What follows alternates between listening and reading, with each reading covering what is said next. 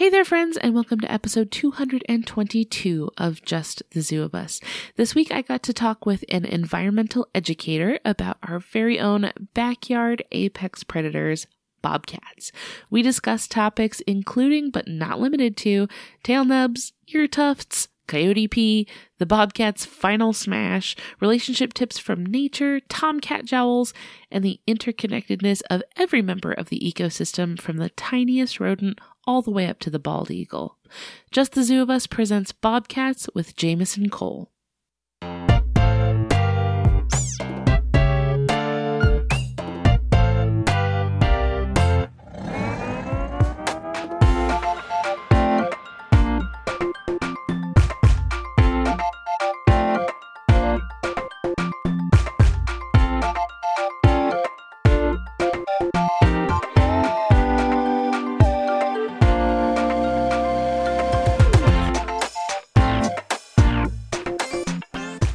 Hello, everybody. It's Ellen Weatherford with your favorite animal review podcast, Just the Zoo of Us. I'm so excited to be here with y'all this week, and I have a brand new friend to bring you. This is Jamison Cole. Say hi, Jamison. Hello, everybody. Jamison, what are your pronouns real quick? They, them. Thank you so much. We're talking about a really cool critter this week that I have a little bit of like in person, not like up close experience, but like a little bit. I kind of know them, but that can wait because before we're talking about our cool animal for this week, I'd like to talk about you a little bit. Jamison, for our friends listening, what got you into the work that you do with wildlife and nature? Yeah, so growing up, I always just really loved being outside and running around. You know, kids with ADHD need places to run around, and what better place than the great outdoors? No walls. There's nothing for me to break out there. It's great. Nothing. Surprisingly enough, never got like a broken bone or anything. But I was running wild, climbing trees, digging stuff up, touching bugs I probably shouldn't have touched. But what got me into like wildlife and nature and conservation and stuff, it's hard to say. My dad always called me a tree hugger growing up. And so I think I just kind of embraced that by like the age of 8. I was like, yeah, we're doing that. And then, plot twist, I went into college thinking I was going to be a dancer. And I was a dance major. And then I had 2 hip surgeries, all good, in BD. Okay. I'm still dancing, but it did like set me back a couple of years. And I was like, let's just switch gears just so that I could be doing something productive and feel good about it. This is completely not related, but what kind of dance? Honestly, my favorite is jazz. I'm a big Fosse person, but I dabbled in a lot of things. So I did like hip hop and ballet and point and like modern styles and tap, but my favorite was jazz. And a lot of school, like university programs focus more on like modern. So I guess I was probably more focused on modern and like technical kind of stuff as well. I think there are a lot of like ways you could draw inspiration from like nature and wildlife in dance, I bet. For sure. I really love exploring that specifically. I work at a summer camp sometimes, and we spend a lot of time outside with the kids. And so like when you are doing like less nature-y kind of stuff and more like creative kind of stuff, you're looking for ways to tie in like, well, the whole point of us being here is that we are in the woods. So like they draw pictures of animals they see. They sing songs about the plants that they see. So like that's another big part of it is like, okay, we're moving our bodies and we are inspired by the things around us. And I think that that is so important. But yeah, so I switched tracks again and went back into like science and stuff and really fell in love with like conservation work. And I had a professor that really helped me fall in love with sea turtle and marine conservation. Easy to fall in love with. Right. Not a hard sell on that one. No, absolutely not. I was like in my last year and I was like, I really want to do this. And my advisor was like, you're almost done with biology. And I was like, no, I'm switching to environmental and sustainability. I'm never turning back. Sorry. Probably a lot of like transferable like knowledge there, right? Like you can carry a lot of that over. For sure, you can carry a lot of that over. It was very transferable and really easy to switch into. And it was great. And I loved it so much. And so that's how I am where I am. The journey of my life. Awesome. And where you are now is working with wildlife and conservation in North Carolina. Can you tell us a little bit about what that career is like for you? For sure. I just finished up a contract season at a state park in North Carolina working as an educator. So I worked a lot with like field trip groups and just like public groups that came into the park and summer camps and stuff like that. So just finished up a season there. And I also work on this ocean advocacy workshop that I'm definitely going to plug again later.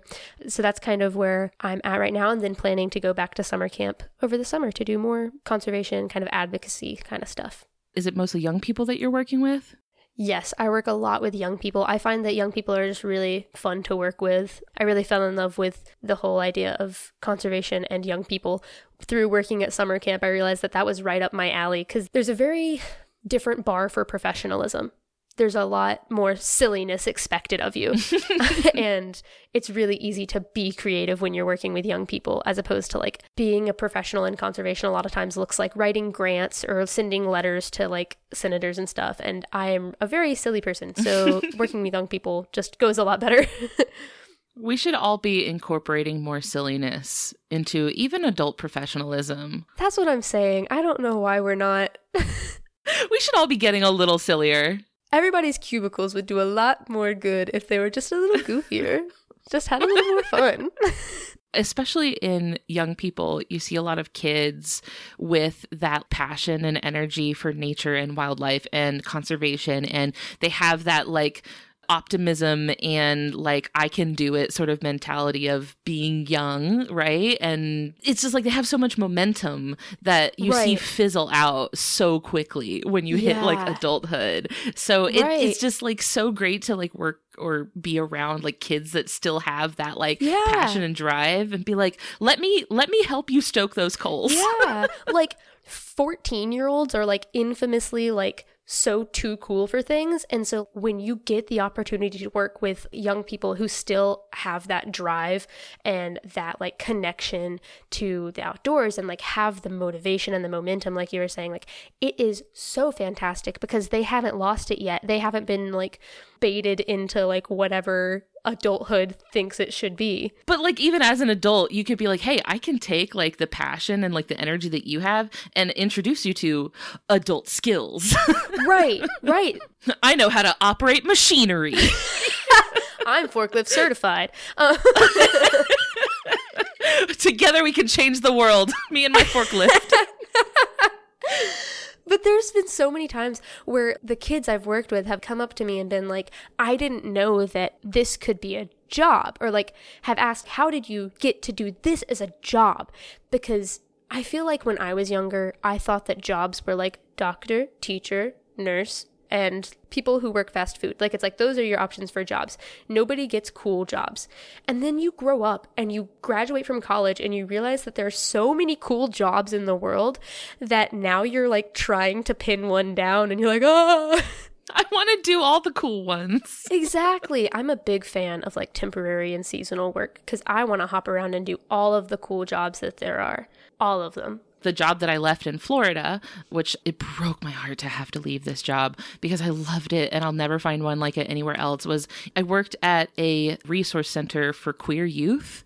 And so, like you said, like so many 14-year-olds are like too cool for stuff. But these were all like young people who were there for like a common like unifying purpose and had just like smashed through that too cool for things aura. Yeah. When you get them to forget that they're too cool for stuff and they get really invested in whatever you're doing.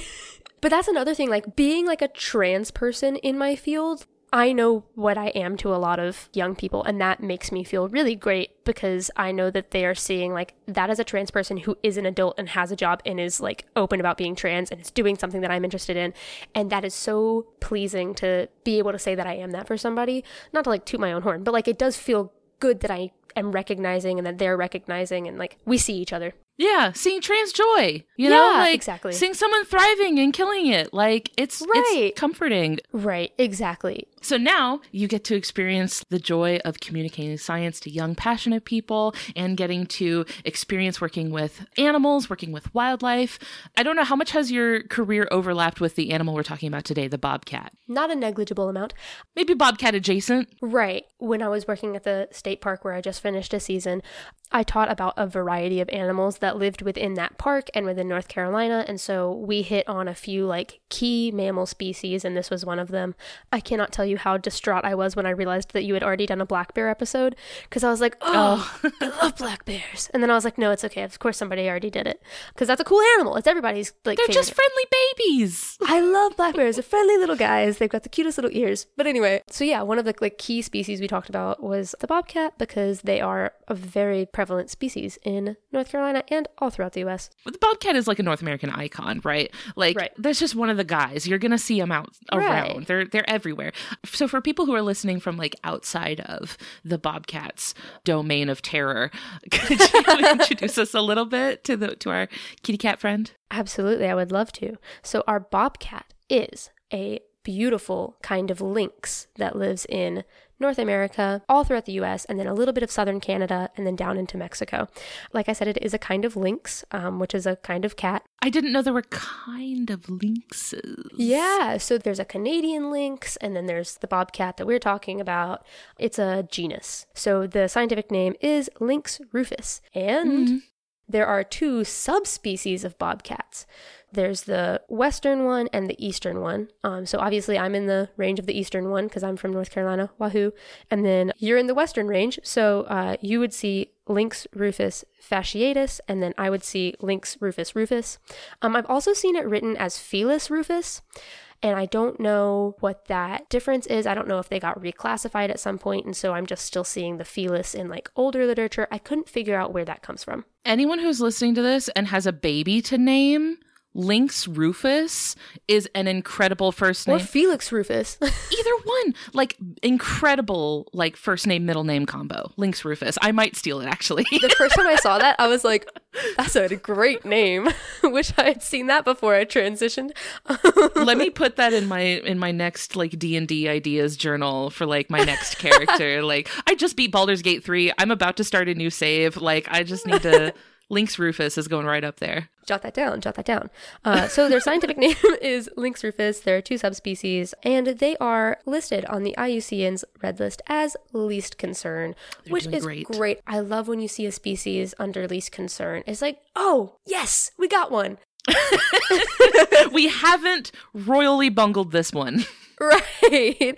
So yeah, they're really cute little guys. One thing I didn't know about bobcats is how small they are. For the longest time, I, for whatever reason, just imagined that they were like, I don't know, I thought they were bigger than they are. And then the first time I saw, like, they are 1.5 to 2 feet at the shoulder. And then I, like, visualized how big that is. So that's, like, twice the size of, like, a house cat.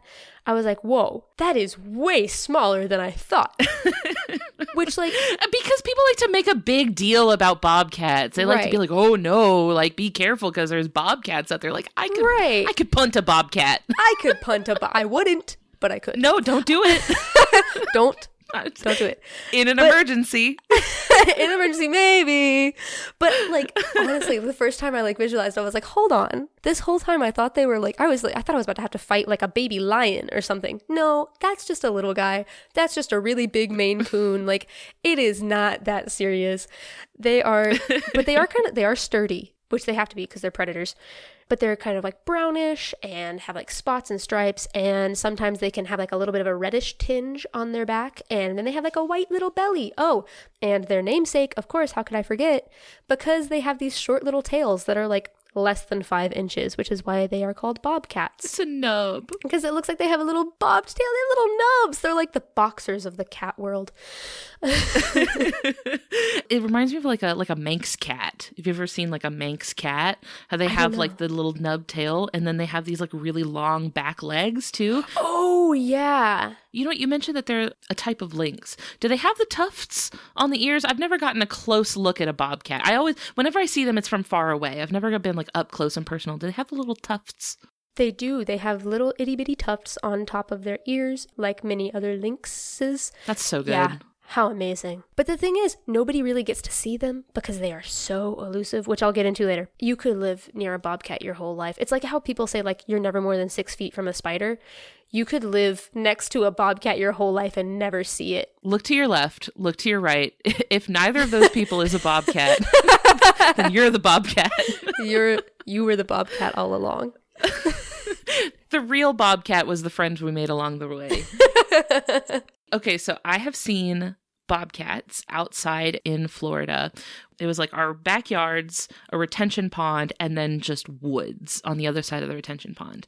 And our neighbor was really cool and set up a night vision trail cam on the other side of the retention pond. It was motion activated, so anytime something came out of the woods up to the pond, it would capture whatever was walking around back there. And on like the first night that he set it up, he got video of a pack of coyotes and like 3 bobcats that were just like chilling in the backwoods the whole time. Had no idea they were back there. That's amazing. I bet you saw some really cool stuff on that trail cam. That's so cool. 3 of them. I don't know if it was like 3, it could have been the same bobcat 3 times, but it looked to me like multiple bobcats. But I just thought it was so cool how like we had no clue they were there. No, and you never would. Apex predators in our backyard. Amazing. They're amazing. Have you ever heard a bobcat? I haven't. They'll make like a couple different noises. Sorry, I wrote down like the words I wanted to use to describe it. So they have like a... Let me hear those onomatopoeias. Here we go. So they can like chortle. It's almost like a chortle growl bark.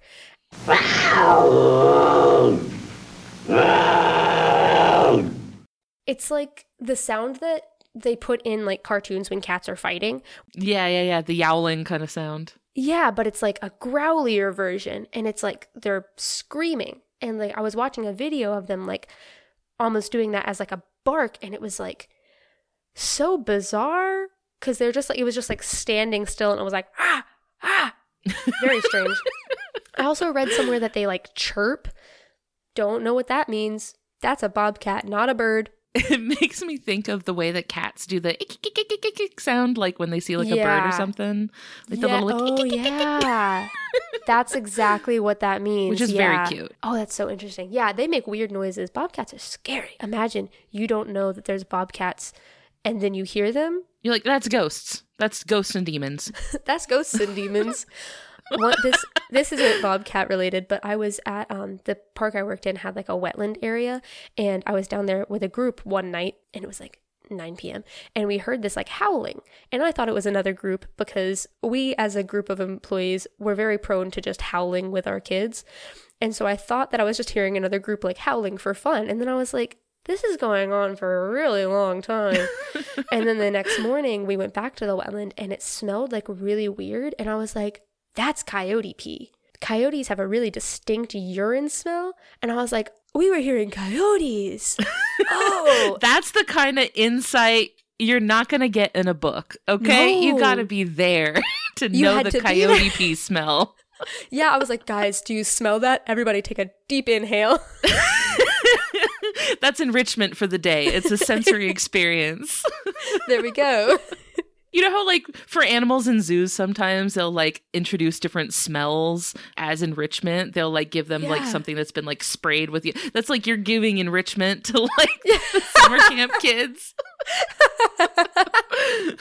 Today's activity, coyote pee. Coyote pee. Take a deep breath. But, yeah, I'm going to be so honest with you, I've never seen one out in the wild.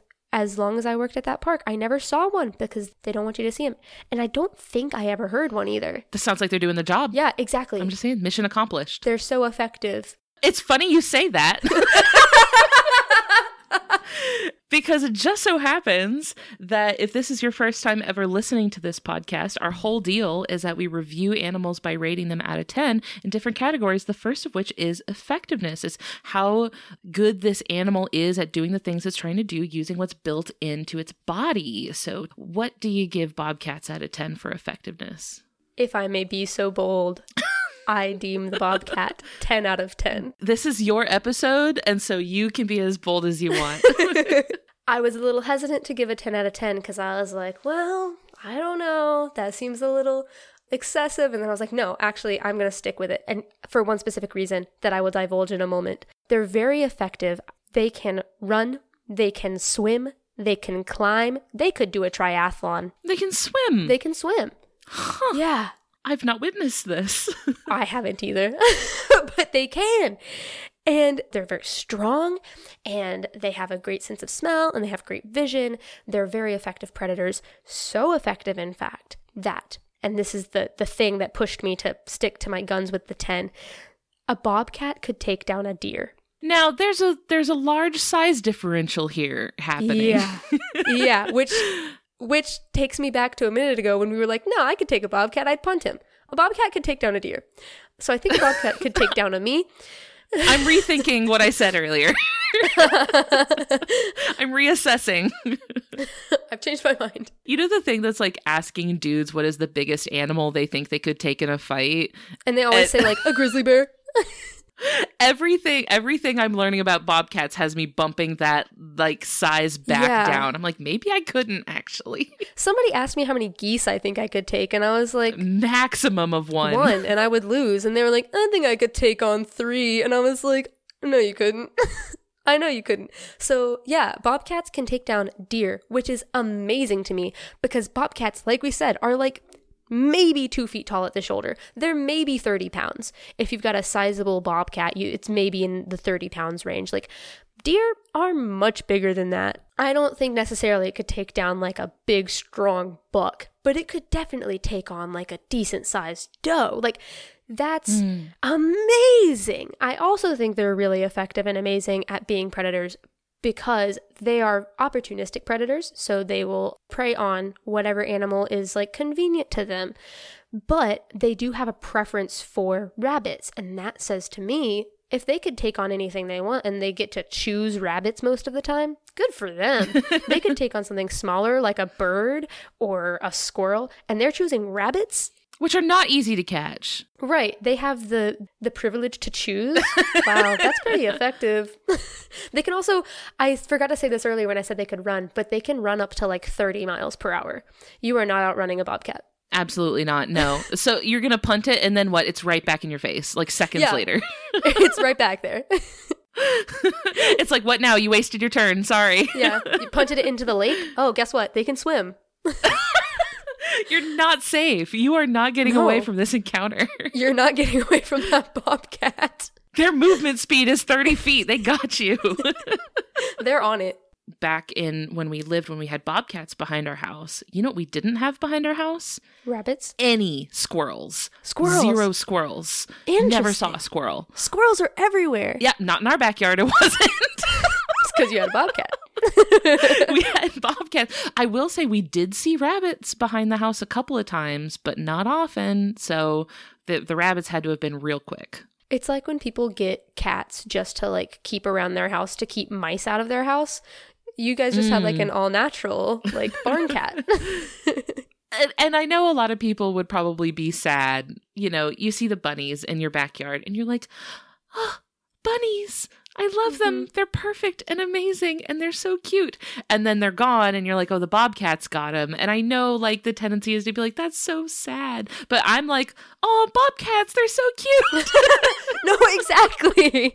It's like I see a lot more documentaries nowadays that will like do that first thing of being like, oh, the poor antelope, the lion is going to kill that poor, beautiful, graceful antelope. And then like 2 minutes later, they're like, look at the poor lion cub. The mom didn't catch the antelope, and now look what happened to the lion cub. Don't you feel bad now? Yes, and I'm like, what? Well, hold on. Why is this now my fault? Right. I'm like, oh no, I didn't mean to cheer for the antelope. I'm just on the side of whatever, I guess. I didn't want this. Sorry. Right.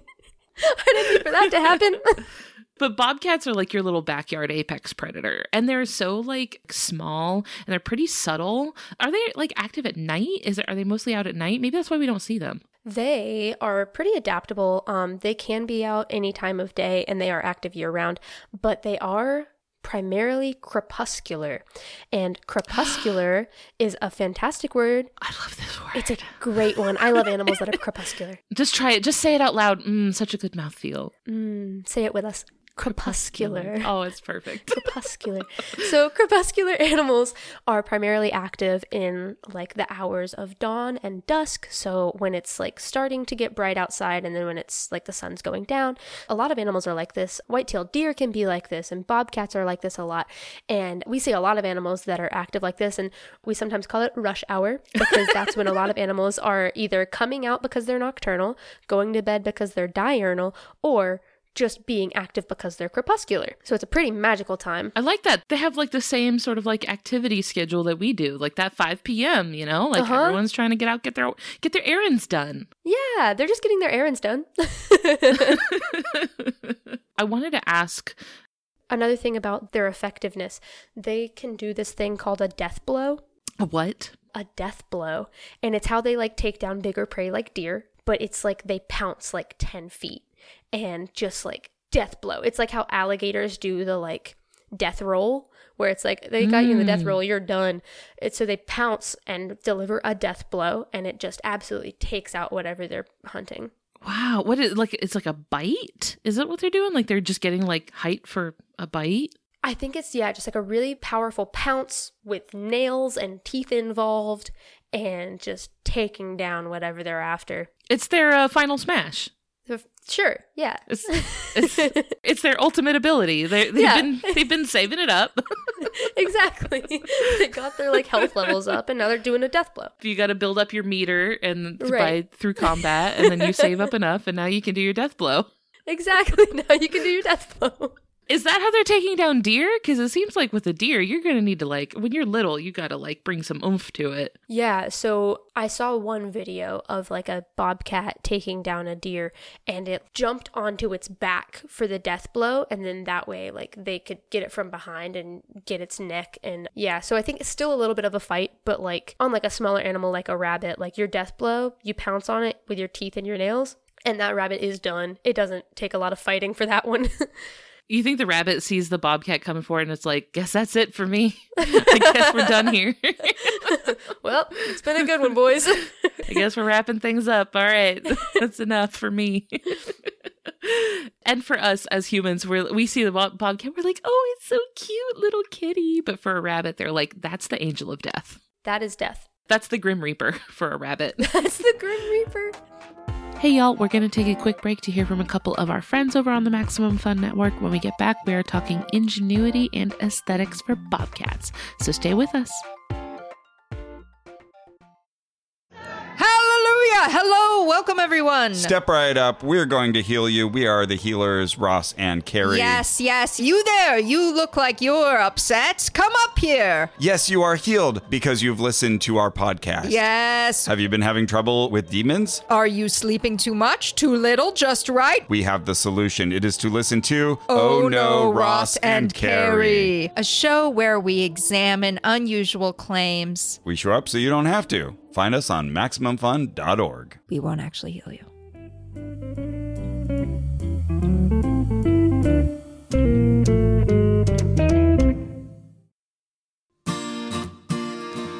The human mind can be tricky. Your mental health can be complex. Your emotional life can be complicated. So it helps to talk about it. I'm John Moe. Join me each week on my show, Depression Mode with John Moe. It's in-depth conversations about mental health with writers, musicians, comedians, doctors, and experts. Folks like Noah Kahn, Sashir Zameda, and Surgeon General Vivek Murthy. We talk about depression, anxiety, trauma, imposter syndrome, and perfectionism. We have the kind of conversations that a lot of folks are hesitant to have themselves. Listen, and you won't feel as alone, and you'll have some laughs, too. Depression Mode from Maximum Fun at MaximumFun.org or wherever you get your podcasts. Our next category that we rate animals on is ingenuity. This is behaviors. These are things the animal is actually doing with their body to solve problems that they face. This is a predator, so this might be ways that they might hunt their prey, or maybe ways that they don't become prey themselves. What do you give bobcats out of 10 for ingenuity? If I may be so bold twice, I am giving them a 10 out of 10 for ingenuity. Let's go. Because they're very strategic. They go into like stealth mode when they're hunting prey. And so they'll do this very interesting thing where as they're walking, when they move one front foot, they'll put their back foot exactly where that front foot was. And it greatly reduces how much noise they make. And so it's like they're like putting on a silencer, and it's really effective. So they go into like stealth mode. I have actually seen this happen recently, but this was not in the wild. This was at this park close to us called Northwest Trek, which is like, it's like a zoo, but it's only animals that are native to the Pacific Northwest. And it's very much just like a big chunk of the woods where like there are just some enclosures in the wood. Like it's just the woods that were already there. Oh, that's neat. It's not just like, you know, things that were built for, I mean, you know, they build like little pools for the bears and stuff like that. But it's for the most part just the woods that were already there that they just put little fences in to like house some of the animals. And they have bobcats. And luckily Christian thought to bring his binoculars because we would not have been able to see this without the binoculars. But I don't know what the bobcats got their eye on, but we were watching the bobcats that were just kind of sitting there, not really doing anything. And then all of a sudden something got their eye and they both crouched down to the ground fully, like when your cat sees like a bird out your window or something, elbows up, belly to the ground, intense stare, and we're just motionless. And they start doing that little shimmy. It was such a slow, they were trying to move imperceptibly slow, like Drax from the Guardians of the Galaxy when he's like, I'm moving so slowly that you can't see me.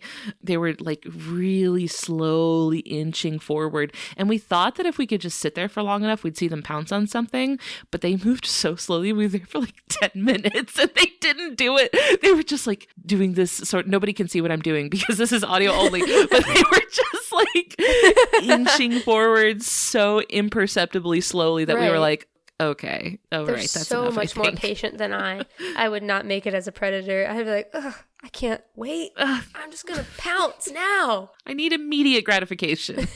Immediate. I don't have time to stalk this animal for 10 minutes. That's too long. Nope, couldn't be me. I can barely sit in line at Taco Bell for 10 minutes. Like, that's already a big ask for me. This is why we invented the drive-thru. It's optimal foraging is what it is. Optimal. Exactly. It's optimal foraging. So that I wouldn't have to do this. Yeah. We're just like smarter and better. So just like kind of get on our level. Just perfect in every way. Right. So maybe they could take some notes. We're maybe just like a superior species. Maybe the best. No, I'm just kidding.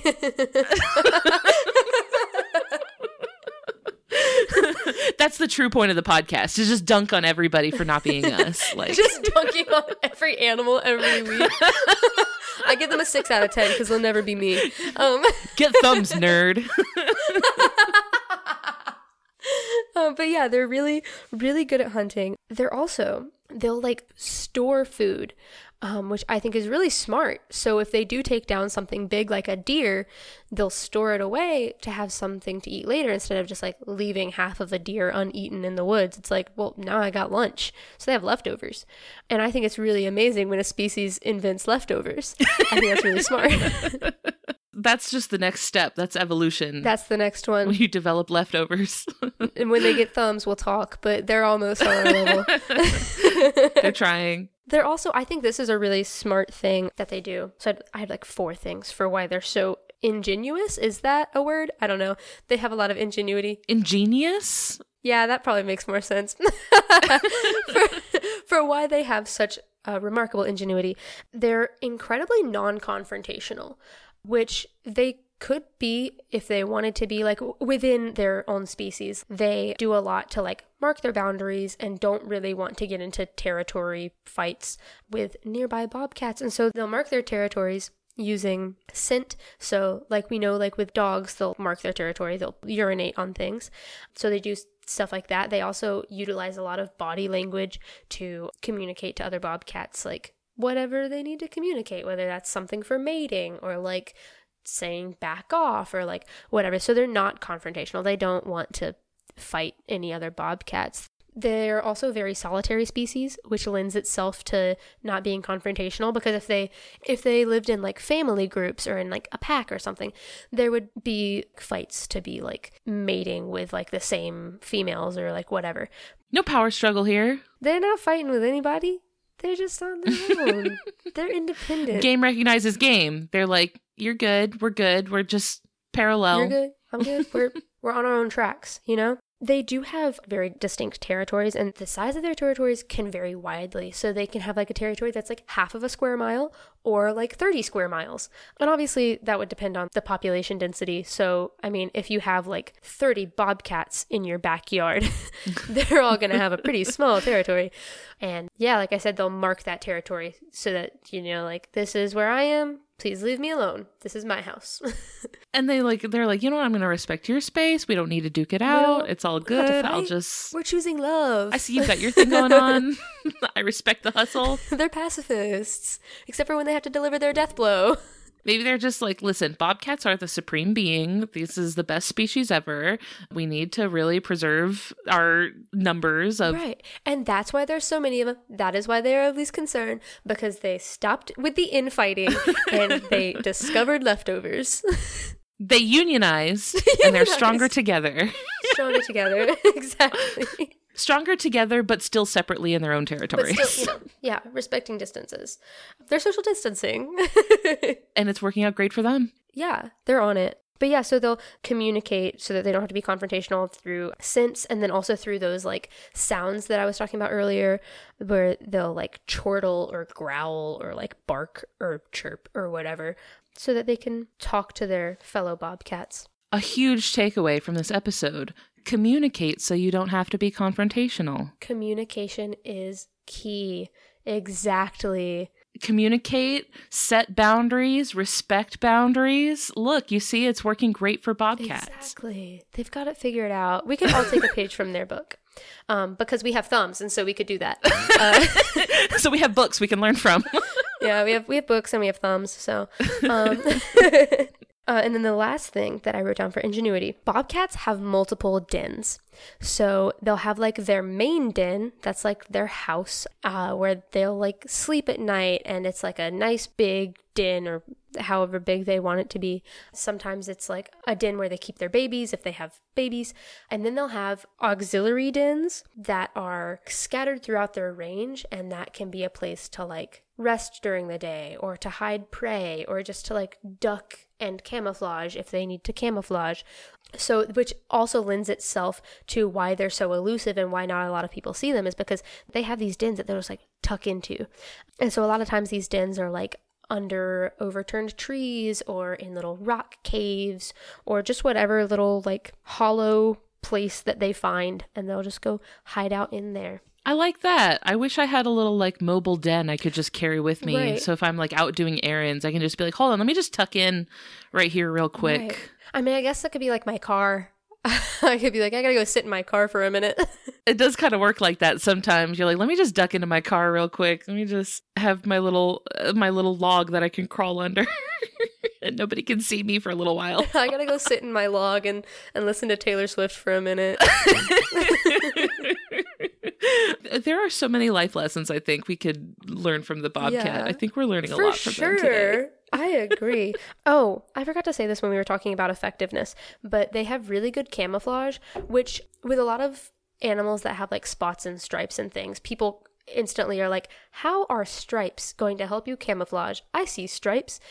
But the thing is, bobcats really like living in the woods. And so with the way that shadows and light look on everything in the woods, it really helps with their camouflage, because it creates that illusion of shadow and light. And so even if they're moving, and especially if they're moving really slowly, like you were saying, it can be almost like impossible to determine, like, am I seeing leaves shifting, or is that a bobcat? So yeah, they have really effective camouflage. It's really good for like breaking up the silhouette. Because, like, exactly, you kind of know what a cat shape looks like, but if you're seeing just kind of like a blurry blob.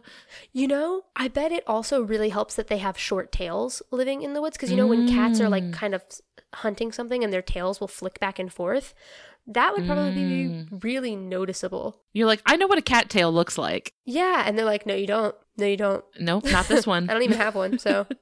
And the coloration of the fur pattern and like the spots and the stripes and everything they have going on is a great tie into the last category that we rate animals on, which is aesthetics, which is just how nice this animal is to look at. This seems like kind of an easy sell.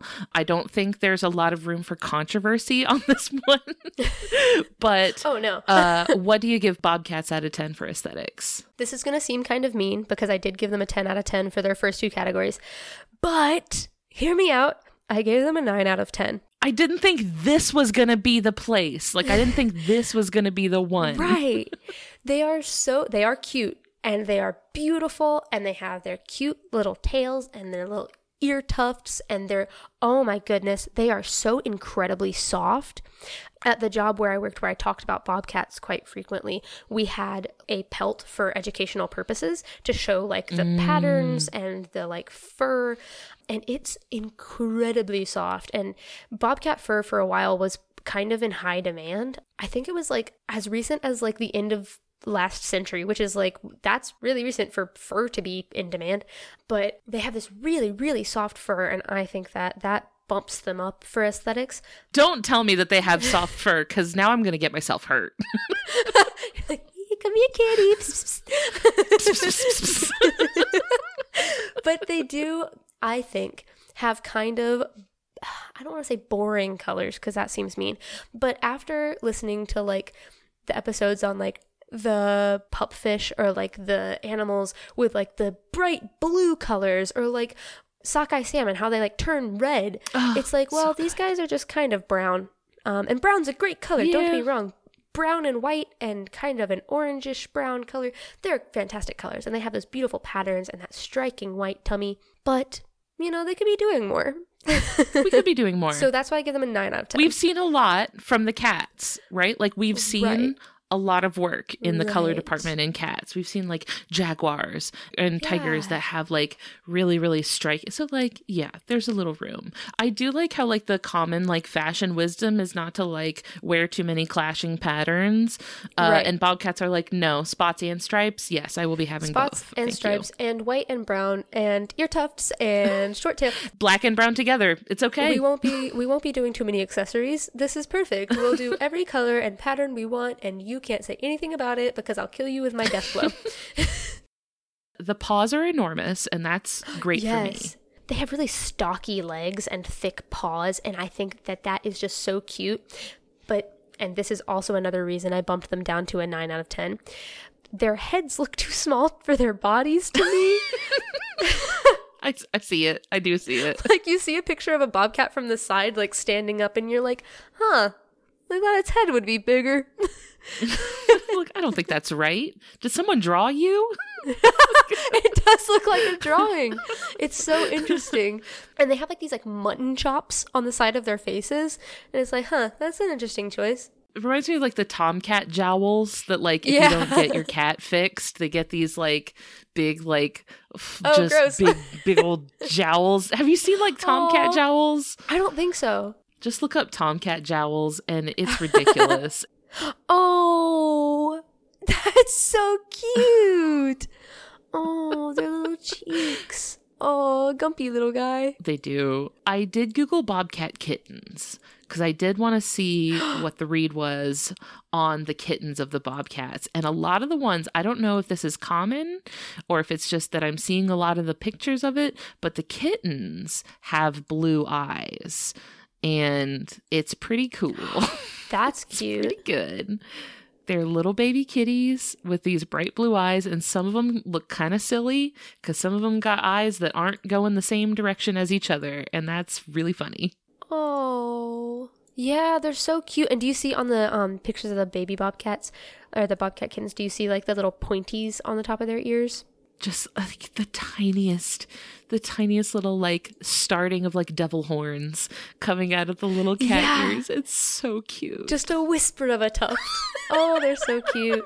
Speaking of bobcat kittens, bobcats usually have about 1 litter a year. So also contributing to their high population numbers because they are reproducing every year. And they'll have about 2 to 4 kittens in each litter. And they are on their own in about 8 weeks. So they're out of the den there. That's brutal to me. Yeah, they're like, time's up, my guy. Get on out of here. Yeah. They're born like furred and blind and like 10 ounces. And then 8 weeks later, it's like, well, you're done drinking milk. Why are you still here? Goodbye. No free rent. I'm sorry. Go get a job. This is a good warning to people. Just because you see a kitten outside doesn't mean that you need to intervene. Oh, no, you do not. I have heard quite a few times of people accidentally bringing in bobcats, like thinking they were rescuing a feral outside kitten, and it's a bobcat. It's because they're just so dang cute, and they'd be easy to mistake as like a little house cat because they do have like the same approximate coloration and pattern as many house cats do. So like, it wouldn't be hard to mistake them. It's reminding me a lot of how like humans make the same mistakes with like dogs and coyotes. So we'll be like, oh, there's a dog outside. I better take it into my house and nurse it and rescue it. And you're like, that's a coyote and they belong there. Right. Please put it back outside. You've kidnapped this wild animal. Yeah, I know. I've seen like a lot of like tweets and stuff that'll be like, guys, look at this dog I just brought in. And it's like, nope, that's a coyote. Put that outside. Don't give him a bath. It's the weirdest thing. This dog is so mean. Yeah. Like, guys, this cat I found outside is really mean. I don't know what to do. Look at this poor little kitten. Somebody chopped off its tail. And it keeps biting me. It's really weird. It's terrible manners. These cats are, they're apex predators, but clearly, as anybody I think who pays a lot of attention to nature and conservation knows, that's not always enough. And there are often still struggles that they may face. So what is a bobcat up against? Like, what kind of things are threatening bobcats now? They do have that really beautiful fur, and so they were being hunted for fur for a while, but they're pretty much good on that front. Their numbers are doing great. But like many other species, they are sensitive to habitat fragmentation because developments are happening constantly. So they're sensitive to habitat fragmentation. For people that maybe haven't heard that term before, what does habitat fragmentation mean? Absolutely. So habitat fragmentation is really common when new developments are happening. So when buildings are built or roads are built and it breaks up the animal's natural habitat. So it breaks up patches of forest or it puts them on one side of a highway and the freshwater source they use is on the other side of the highway. So it breaks up where they would usually be living and can make it harder for them to get the resources they need and exist in the area that they are built to exist in. That highway also presents its own threat, because then they could get hit by a car while trying to cross over or something. It's really dangerous. Oh, yeah, absolutely. But the biggest threat that I have seen facing bobcats are rodenticides. That's like a pesticide, but for rodents. So it's something built to deter and kill rodents. But then when a bobcat then eats, for example, like a squirrel that has consumed a rodenticide, then it can get in that bobcat and it works its way up the food chain and it can hurt and even kill that bobcat because they ate that rodenticide through the squirrel. They're pretty dangerous for them. A lot of people don't necessarily think about the sort of broader ecological impact when you may be targeting like a rodent, right? You may be trying to target like squirrels or rabbits or whatever it is, but it can be easy to forget that they have a place in the ecosystem that is bigger than just them. So you see, we've talked about this with like vultures and birds of prey and often things that people set out to try to manage like an animal lower in the food chain. Right. It has ripples that go way up. It was a really big thing with DDT back in the last century. And DDT is still used in some places today for malaria and mosquito control. But it was a really big thing with DDT where it was sprayed on the plants and then birds ate the plants and the birds were unable to reproduce effectively or reproduced really weak offspring. So yeah, that ripple effect is very important and very prevalent and does work its way up to humans in many ways. But it's not just important because it affects humans, it's important because it affects other species, and they're important too. Yeah. We almost lost bald eagles over this. Right. So it's always important to think about the big picture of things. It's never just about the squirrels or just about even just about the bobcats, right? It's everybody has their own place. It's the circle of life. Yeah. Well, the bobcat, so cute, So adorable. Just a perfect little apex predator. We love them. And before we wrap up for today, I would love it if you could let our friends listening know where they can go after this, like what sort of projects you're working on now or projects you want people to be aware of. If you've got anywhere on social media or on the internet you want people to follow you, like where can people go now? All my social medias are pretty just like my own private stuff, so I don't really have anything to promote there. But as for other projects, I am helping plan the Ocean Advocacy Workshop here in North Carolina. So if you are a college student in North Carolina, or you're just somebody from the general public that's really interested in ocean advocacy, check us out. And we are also affiliated with the Plastic Ocean Project, which is based out of Wilmington, North Carolina. So definitely check them out. And you can just Google either of those and find those. So again, that was the Ocean Advocacy Workshop and the Plastic Ocean Project. And those are two really important projects that I work on. Yeah, I think that's all I really have to promote about me. Yeah. Awesome. Well, I'll include links to those things also in the episode description, so anybody listening can just scroll down and click through and check those things out. Thank you so much for joining us and sharing your passion and your knowledge about these wonderful animals. It's been an absolute delight, and we will talk to you later. Bye! Bye! Thank you! Thank you all so much for listening. I hope that the Bobcat has dealt a death blow to your heart. If you liked what you heard today, I hope you leave behind some kind words for us in a review on your podcast app of choice, like Jane is the best cat, who said on Apple Podcasts, I listen to this podcast every night. I sometimes have to turn it off to fall asleep because it's so interesting. This listener also asked if we collect Pokemon cards. I did as a kid, but I passed my collection down to my own son, who now has his own collection spanning multiple binders. So the practice is indeed a rich tradition in our home. If you want to hang out with us online, we're on Facebook, Instagram, and Discord. Links to everything will be in the episode description. You can send me an email at ellen@justthezooofus.com if you have a cool animal you'd like to hear us talk about on the show. We'd also like to thank Maximum Fun for having us on their network alongside their other wonderful shows like the ones that you heard promos for here today. You can check those out and learn more about the network and how you can be a part of supporting our show over at MaximumFun.org. Finally, we would like to thank Louis Zong for our theme music. That's all for today, and we'll see you next week. Thanks. Bye!